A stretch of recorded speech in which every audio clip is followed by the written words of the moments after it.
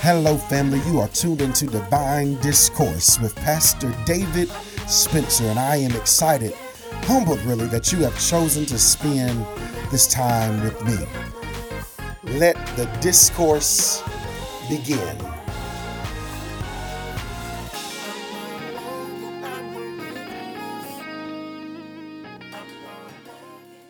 First Samuel 17, 38 through 40.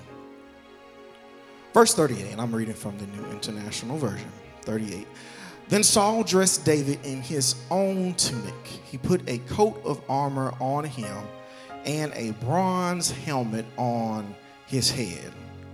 David fastened on his sword, Saul's sword, over the tunic and tried walking around because he was not used to them. He said, I cannot go in these, he said to Saul, because I am not used to them. So he took them off. And then he took his staff and he put it in his hand. He chose 5 stones from the stream, put them in his shepherd's bag, and in his sling in his hand, he approached the Philistine giant. On this morning, I would like to talk to you from the topic, it doesn't fit. It doesn't fit. Yesterday, we celebrated Veterans Day.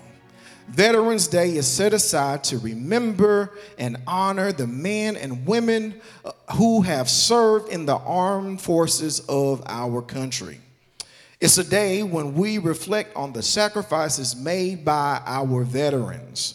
These brave men and these brave women put their lives on the line to protect our freedoms. That sometimes they face danger that many of us could not imagine. This week, as I prepare to honor our servicemen and women at work, I begin to think about the many different uniforms that they wear. You see, the use of multiple uniforms is grounded in practicality, functionality, and the different tasks that military personnel perform. For example, combat uniforms, they are designed for use in the field, and they are equipped with features like camouflage. You've seen them in the stores. This helps the soldiers blend into their surroundings. Military personnel, they are employed into a wide range of environments. The uniforms are designed to provide protection and comfort in these various climates. Uniforms are often used to identify the branch of service, the rank, and the unit that the soldier belongs to. This helps maintain order, discipline, and it establishes a clear chain of command. Each uniform serves a specific function. Each uniform is designed to meet a specific need. Each uniform is designed with a specific purpose in mind. The assignment, the task, it often dictates what uniform should be worn. Now, I say all of that to arrive to this point. When you are given an assignment, when work is put in your hands, when it's time for you to slay a giant, your success is not contingent on your ability alone. It is my position, it's my thought on this morning that you also must wear the right uniform. The proper attire is critical to your success, and it is required to help you get the job done. And in the text, we see a young David that fully understands this concept. And before he goes to face Goliath, he tells Saul, who is the commander of the army, he's the beloved leader of the Israelites. He tells Saul, who is currently the king, that I cannot wear your armor because it doesn't fit. Now, I want to highlight the 40 days, because Goliath was out there 40 days every morning and every evening talking to Saul and his army. 40 days is an important detail that we cannot overlook. It's significant because for 40 days, every morning and every evening, this Philistine shows up wearing his armor. He puts on his shield and he grabs his spear, and he does the same thing for 40 days, every morning and every evening. This giant is persistent and he is consistent. He is unwavering in his commitment to sow fear. Every morning and every evening for 40 days, Goliath shouted to King Saul and the army of Israel, "I am the Philistine champion. Send one of your men down here to fight me." And every morning and every evening for 40 days, he presents his challenge. If your man kills me, then the Philistines, we will be your slaves. But if I take him out, you will be ours. He boldly and loudly defies the army of Israel. And David calls it the army of the living God. And when Saul and the Israelites heard and saw this giant, the Bible tells us that they were terrified and deeply shaken. Listen, 40 days may not sound like a long time, but it's long enough to make Saul and his army believe that this giant is too big to fall. Because the giant is big and because it is loud, it begins to distort their reality and block their view of God. Now understand, David hasn't been there for 40 days. He is just arriving on the scene. And when he hears and he sees this giant, he immediately says, "I got to do something about this. This needs to be handled, and I'm going to handle it now." Listen, have you ever been there? There's an issue that needs attention. There's an opening on your job. You hear about an issue in the community. There's a new opportunity, and all you want to do is serve. You want to lend your gifts and your talents, and you want to do something about what's in front of you, and you want to get the job done. Have you ever been there where you said, "Send me, I want to go"? You immediately recognize you are the person, and you have the tools necessary to handle it. You have the tools to get the job done. Like David, you were anointed for this moment. Your experiences led you to this place, and you recognize that God has been preparing you privately your entire life to confront this giant in the open. You realize this is what God wants me to do. But as soon as you raise your hand and say, "Sign me up," as soon as you submit your application, as soon as you say, "Put me on the committee, give me the job, all I want is a chance to show you what I can do," the people that have been there, the people who have refused to handle the situation themselves, the people that have refused to even try, they now have an opinion about what it is you should do. Now, for 40 days, every morning and evening, Saul and his army, they've been listening to this poison coming from the giant's mouth. They have replayed his words in their minds. They have become complacent with the noise. The voice of the giant is now familiar. The voice of the giant is louder than the voice of God. So when David raises his hand and he says, "Here I am, send me," Saul and everyone else that's been there somehow now feel they are equipped to handle the giant. His own brothers tell him to go back home and tend to the sheep. These are the same brothers that know they watched him get anointed, but they still find his very presence offensive. And now we're at this verse and we find out that Saul has the audacity to tell David what he should wear. Saul, who is the commander of the army, He's the beloved leader of the Israelites. Saul is the king. He has abandoned his duty.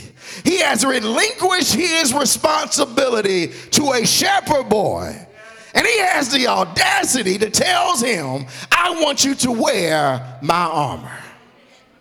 I want you to dress like a king. I don't want to be that type of king. Saul wants David to wear the king's tunic. He wants David to put on the king's helmet. He wants David to wear the king's armor. He wants David to carry the king's sword into battle. Saul is the king, but he wants David to handle the giant the way a king would do it. Understand at this point, David is anointed to be king, but he is not the king. He doesn't have the countenance or the mannerisms of a king. He's not versatile in handling diplomatic matters. He is not eloquent in his speech.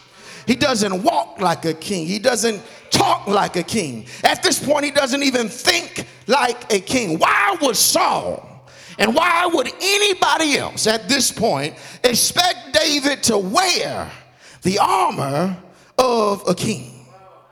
And on today, and we're moving really quickly, I need you to understand that God did not need David the king. But at this point, he needed David the shepherd to handle this giant. I'm going to say it again. He didn't need David the king. He needed David the shepherd. He wanted the world, and that includes you and me, to see that God can use anybody. God can use you right where you are. God can use you right where you are. Everyone has a circle of influence, and God says, I can use you right where you are. At this point, David isn't the king, he's his shepherd. And at this point, and here's the point I want you to leave with today, the gift that God has placed inside of you, the gift that God has given you at your birth, it is enough. Look at your neighbor and tell him on this morning, it is enough. Listen, when you arrive at the intersection of your appointed time and your purpose, stand up and be who God has called you to be. Listen, the Bible says your gift will make room for you. Don't change who you are. Don't change your clothes. Don't change what God has designed you to be. Be who God has called you to be. Don't try to act like anybody else. Don't try to look like somebody else, dress like somebody else, say it like somebody else, do it like somebody else will do it. Be who God has called you to be. And in this season, I'm here to tell you that is enough. So David, he has sense. He's wise, even though he's not the king. He has some wisdom. And he said, I can't wear this armor because it doesn't fit. So David decides to take off the king's armor. He takes off the helmet. He takes off the tunic. He takes off the sword. And he says, I got to do this thing the way God told me to do it.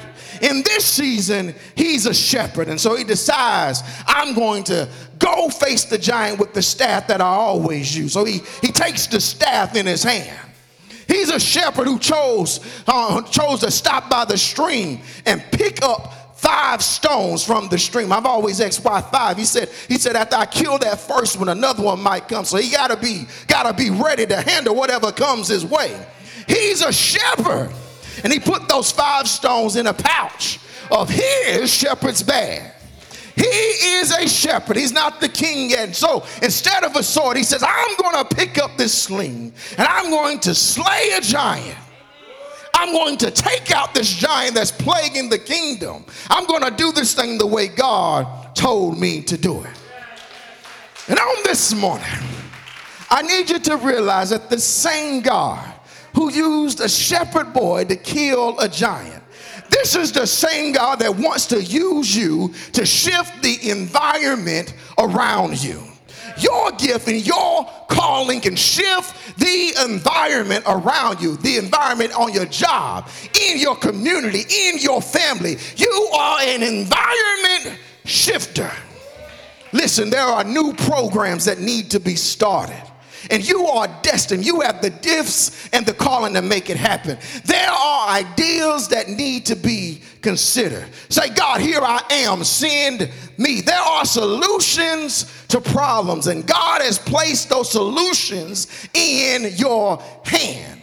There are questions waiting to be answered, and you are uniquely positioned for the job. Listen, what grant is waiting on you to write? What application needs to be filled out? What organization is looking for someone to partner with in the community? All you got to do is raise your hand and say, here I am, send me. How can we share God's love beyond the four walls? How can we better serve our community? Most would have been excited to wear the king's armor. But David understood that he did not need to wear a uniform that he could not fit. He didn't have to do it the way everybody else did it. He needed to do it the way God had told him to do it. All he needed to do was to stand up and be who God had called him to be.